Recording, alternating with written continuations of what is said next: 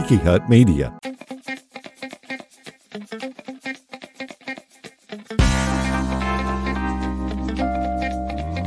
From Tiki Hut Media, this is Soul Ramblings with Jerry Wicker.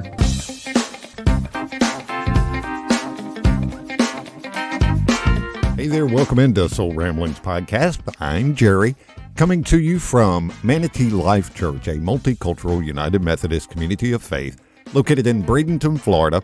Check us out online, manateelife.church. Got the link in the show notes. We also have a Facebook page over there. You can check out that link in the show notes as well. Today, we're going to head back over to the sanctuary and talk about following Jesus in today's world. And we'll use a scripture from Matthew chapter 4, verses 18 through 22. That's coming up here in just a couple of minutes. Before we do that, I wanted to talk about the concept of grace. And throughout this journey I call life, grace has always been difficult for me to understand and worse for me to accept at times. There was a time I fully subscribed to a faith relationship that was lacking in love. I was full of sin, and God was a punishing being in my mind. The teachings of the Bible were void of the love that I knew so well as an adult. I've come to understand grace, though, in a wholly different way, experiencing enormous amounts of love, even for the parts of me I've been ashamed of. The truth of the matter is, I've caused harm in my life. And yet, the last thing God wants is for me to hang on to those mistakes. Why? Well, because when we sit in the shame of our past, we miss the good things in our present, the beauty of forgiveness, the opportunity for growth, and the support of our communities. Still not convinced, are you? Well, let's look at some facts. Scientific American concludes through a multitude of studies that people who fall victim to shame are at risk for depression, anxiety, and low self-esteem.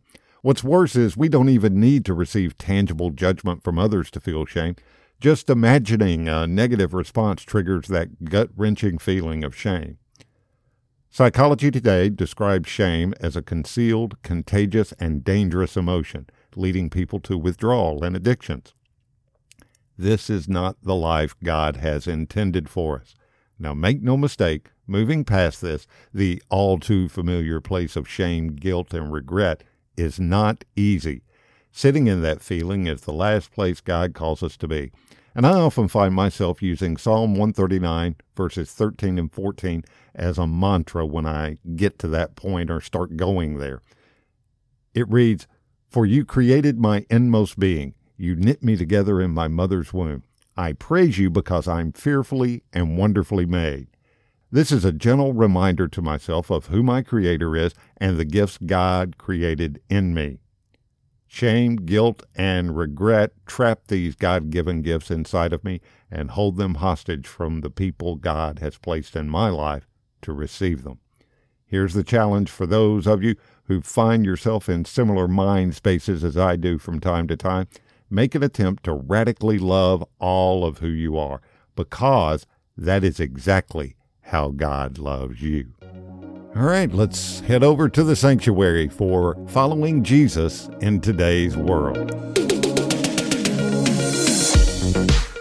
God's word for today, our scripture lesson for this morning, comes to us from Matthew's Gospel, the 4th chapter, starting with, it says on the screen verse 16, but we're starting with verse 18. As he walked by the Sea of Galilee, he saw two brothers, Simon, who is called Peter, and Andrew, his brother, casting a net into the sea, for they were fishermen. And he said to them, "Follow me, and I will make you fish for people." Immediately they left their nets and followed him. As he went from there, he saw two other brothers, James, son of Zebedee, and his brother John, in the boat with their father Zebedee, mending their nets.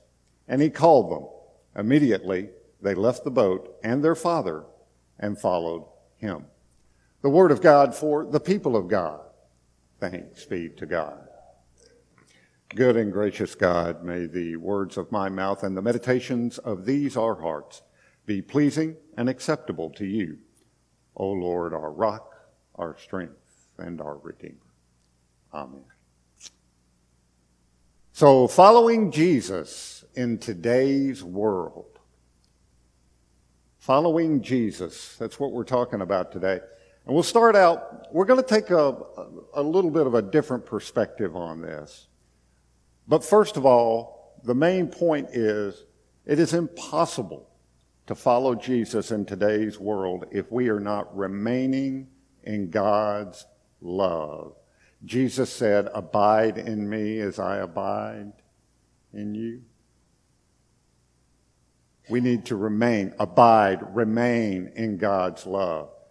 Everything else that we talk about today is impossible for us to do on our own unless we are abiding in God's love. Remaining in God's love is allowing God's love to filter every thought, feeling, and action we have. It's making God's love the foundation of our lives. When we remain in His love, we don't compromise our convictions to conform to culture, whatever culture may say. Instead, we use our faith to transform the world around us. And the bit of a different take I want to look at this morning, a different perspective, if you will. Matthew 4, the first verse, 18, says, Jesus was walking by the Sea of Galilee, saw two brothers, Simon called Peter and Andrew his brother, casting a net into the sea, for they were fishermen. And then he said to them, "Follow me, and I will make you fish for people." Immediately they left their nets and followed him. Now, over in the book of Hebrews, we're told that Jesus is the same yesterday, today, and forever.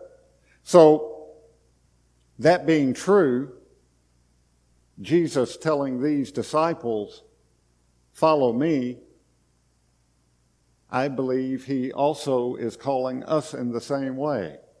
Drop your nets, follow me. Drop your nets, follow me. And of course, we want to respond to that call, don't we? I guess we all have sometimes prayed that prayer, "Lord, I want to follow you." And we have sung the songs, "I have decided to follow Jesus," right? We've sang that with all of our hearts. And we want to respond to that calling that those disciples had received. However, there's one important question. John Maxwell said, if you're wondering if you're a good leader, turn around and look and see if anybody's following you. Jesus is looking for followers. He's not looking, as I said earlier, for fans or admirers. He's looking for followers. But the question that comes to my mind when I follow somebody, where are they going? Where are they leading us to? And that's the question I want to look at this morning. Because if we're going to say, "I have decided to follow Jesus," yes, I'm dropping my nets, Jesus. I'm all in. I'm going to follow you. Where's he going? If you mean business with your commitment, you're going to end up where that person's going to end up. We're going to end up where Jesus ends up. So where's he going? What's his destination? Well, in Luke 15, Jesus gives us three parables that give us a glimpse of where he's going, what his destination is. It's the parables of the lost sheep, the lost coin, and the lost son or prodigal son. Not going to read that entire chapter, but here are Luke 15, starting with verse 4 through 10. The first two parables say this. Jesus speaking here, he says, "Which one of you, having 100 sheep and losing one of them, does not leave the 99 in the wilderness and go after the one that is lost until he finds it? When he has found it, he lays it on his shoulders and rejoices. And when he comes home, he calls together his friends and neighbors, saying to them, 'Rejoice with me, for I have found my sheep that was lost.' Just so, I tell you, there will be more joy in heaven over one sinner who repents than over 99 righteous persons who need no repentance." Or what woman having 10 silver coins, if she loses one of them, does not light a lamp, sweep the house, and search carefully until she finds it? When she has found it, she calls together her friends and neighbors, saying, "Rejoice with me, for I have found the coin that I had lost." Just so I tell you, there is joy in the presence of the angels of God over one sinner who repents. And then Jesus goes on to tell the parable of the prodigal son. Basically, it's a very familiar parable. One father had two sons. One son, I don't know if you have any children or grandchildren like this. I know I have children like this. One son decided he knew better than the father. Give me all of my inheritance right now. Basically saying to him, in that culture and in that time, I want what I want, and I kind of wish you were dead. Doesn't get the inheritance until the father passes away. So it's heartbreaking. Well, the father gives him his inheritance, gives him what he thinks he wants, and he lives it up. He lives it up until he finds himself wallowing with the pigs and actually craving to eat what the pigs are eating, the slop. And then Jesus says in this parable, he came to his senses. I've been there. He came to his senses. What am I doing here? My father has servants that are living better than I am right now. Well, he decides to go back to his father, ask for his father's forgiveness, and doesn't want his status back as his son. Just make me like one of your hired hands, one of your servants, or even a slave for that matter. He's walking back. I can imagine him talking this conversation through in his head as he's going back. Okay, when I see him, this is what I'm going to say to him. But when he's still far away, Jesus said, the father saw him far away. And the father ran to him and embraced him. And one commentator said, in that time and in that culture, for a respectable man, Jewish man, to run anywhere was frowned upon. They didn't do it.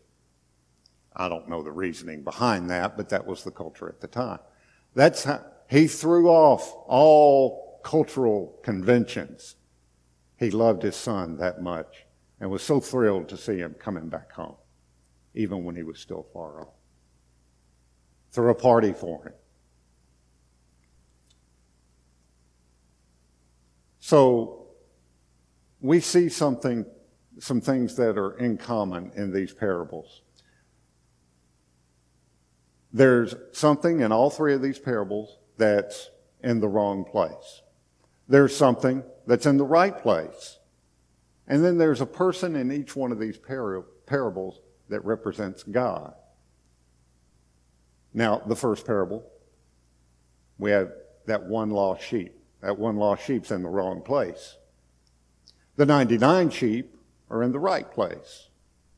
And the shepherd represents God. In the lost coin, the parable of the lost coin, that coin was in the wrong place. The other 9 coins were in the right place. And the woman searching is a representation of God. In the parable of the prodigal son, the prodigal son is in the wrong place. One could say although he did have some issues of his own, the older brother who had been with him that whole time, with the father that whole time. You remember he ended up getting jealous that this brother had come back after all his wild living and the father was throwing a party for him. I've been serving you this entire time, never left your side. But he was in the right place. The Father represents God and his love for us. So we have something in the wrong place, something in the right place, and a representation of God in all three of these parables. So Jesus says, follow me, to us, to you and me. And we ask, where are you going? I would imagine Jesus is saying, follow me, cast your nets, follow me. Follow me not only to church on Sunday, even though that is part of the deal, but follow me more than anything to find another lost sheep. Follow me to find another lost coin. Follow me to welcome back a lost daughter or son. Let's go back to Matthew 4 that we read earlier. We got Peter, and we know Peter followed Jesus. He did it very, very well. But there was a point where Peter didn't do it so well. He was in the right place, and then he ended up in the wrong place. Later on in his life, Jesus is arrested, and Peter made an adjustment in the way he followed Jesus. Matthew 26:58 said, but Peter was following him at a distance, as far as the courtyard of the high priest. And going inside, he sat with the guards in order to see how this would end. So at this point, the stakes are high. Jesus is in the middle of this kangaroo court, this mock trial, if you will, with all kinds of bogus charges being brought against him. And it would cost a lot to be associated with Jesus at this point. It involves risk of Peter's safety, his own security, his own comfort. All of a sudden, the scripture says it very well. But Peter was following him at a distance. He distanced himself from Jesus. He's still following Jesus, but he's following at a distance. And if you read this chapter later on, Matthew 26, you'll see how people come up to Peter asking him, aren't you one of his disciples? Surely you're one of them. And all of a sudden he starts to say, no, I don't even know the man. Don't even know the man. And he curses and he swears. And what we see here is that when we allow distance in our following, and this is the warning, if you will. It's easy to say, yes, I'll follow Jesus. I'll follow you, Jesus. I have decided to follow Jesus. But when it gets a little tough and we distance ourselves from Jesus, we find it hard to search for that lost sheep, to search for that lost coin, to welcome that lost brother, sister, son, daughter. Yeah. There's a distance. I don't even know him. And all of a sudden, the focus is on us, our security and our safety, and not on finding that lost sheep, lost coin, or lost son. You see, if these people had come up to Jesus just a little bit earlier and said, aren't you one of his disciples? He would have surely responded, yes, I am. Praise the Lord. Yes, I'm one of his followers.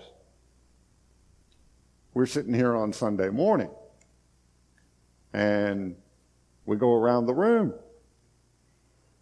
And it's, aren't you one of his followers? Yes, I am. Praise the Lord. But then it gets hard. It gets troubling out in the real world, in today's world. Well, watch the news. That's all you got to do. One 30-minute news broadcast to tell you how bad things are. And it gets tough. Do we distance ourselves? And then the next thing you know, we're saying, I don't even know the man.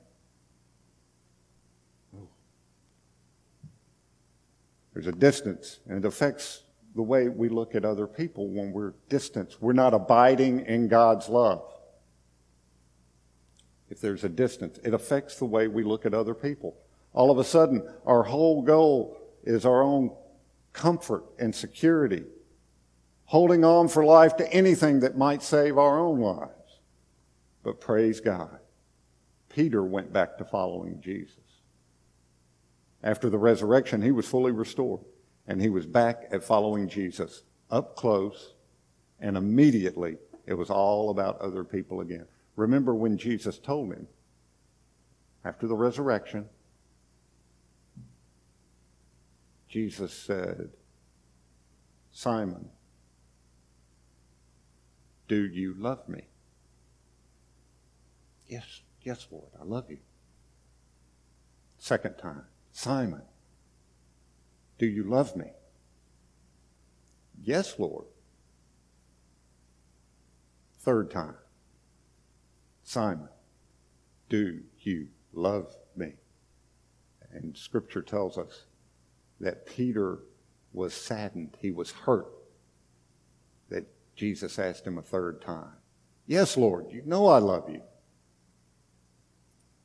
Parenthetically, by the way, I don't think it's a coincidence that Peter denied Jesus 3 times. And then Jesus asks Peter 3 times, do you love me? And then what did Jesus say? Feed my lambs, feed my sheep. Search for that lost sheep. Search for that lost coin.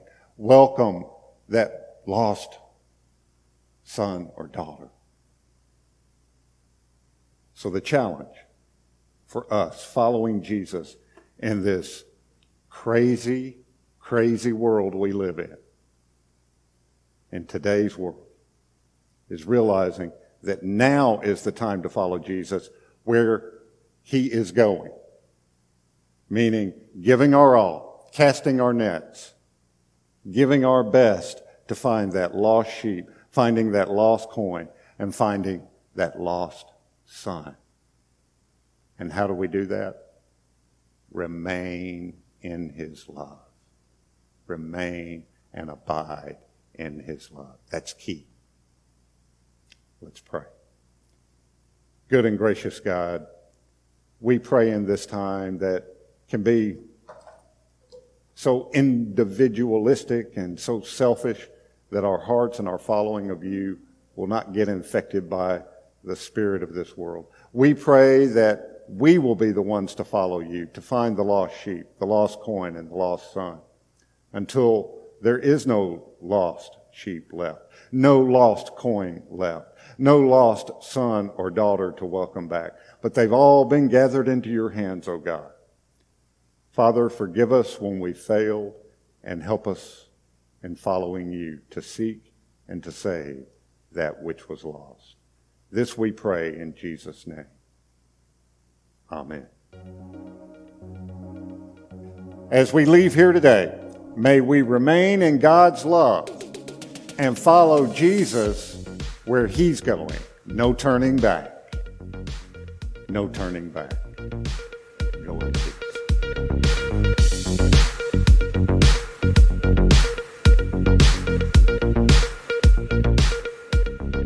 All right, following Jesus in today's world. No turning back, no turning back. Be sure to join Manatee Life Church live every Sunday morning at 10:30 Eastern Time. You can come by and visit us in person if you're in the area or online. ManateeLife.church, got the link in the show notes, and also on our Facebook page, the church's Facebook page. Got a link to that in the show notes as well. Get social with us here at Soul Ramblings Podcast. You can go to our Facebook page or Instagram page, and links to those are in the show notes as well. And hey, wherever you're listening to this today, this episode, if you are listening on Spotify, Google Podcast, Apple Podcast, Amazon Music, so many places you can listen to us. Wherever you're listening right now, if you would click subscribe, that way you never miss a new episode of Soul Ramblings Podcast. I want to thank you for the gift and privilege of your time today and invite you to join us next week for another edition of Soul Ramblings Podcast. Here's a last piece of advice. If you believe in goodness and if you value the approval of God, fix your minds on whatever is true and honorable and just and pure and lovely and praiseworthy. From Manatee Life Church, I'm Jerry Wicker. Keep the conversation going. Grace and peace. Thanks for listening to Soul Ramblings with Jerry Wicker. Download new episodes every week. And if you haven't already, subscribe and be sure to leave us a rating and review. Soul Ramblings is a Tiki Hut Media production.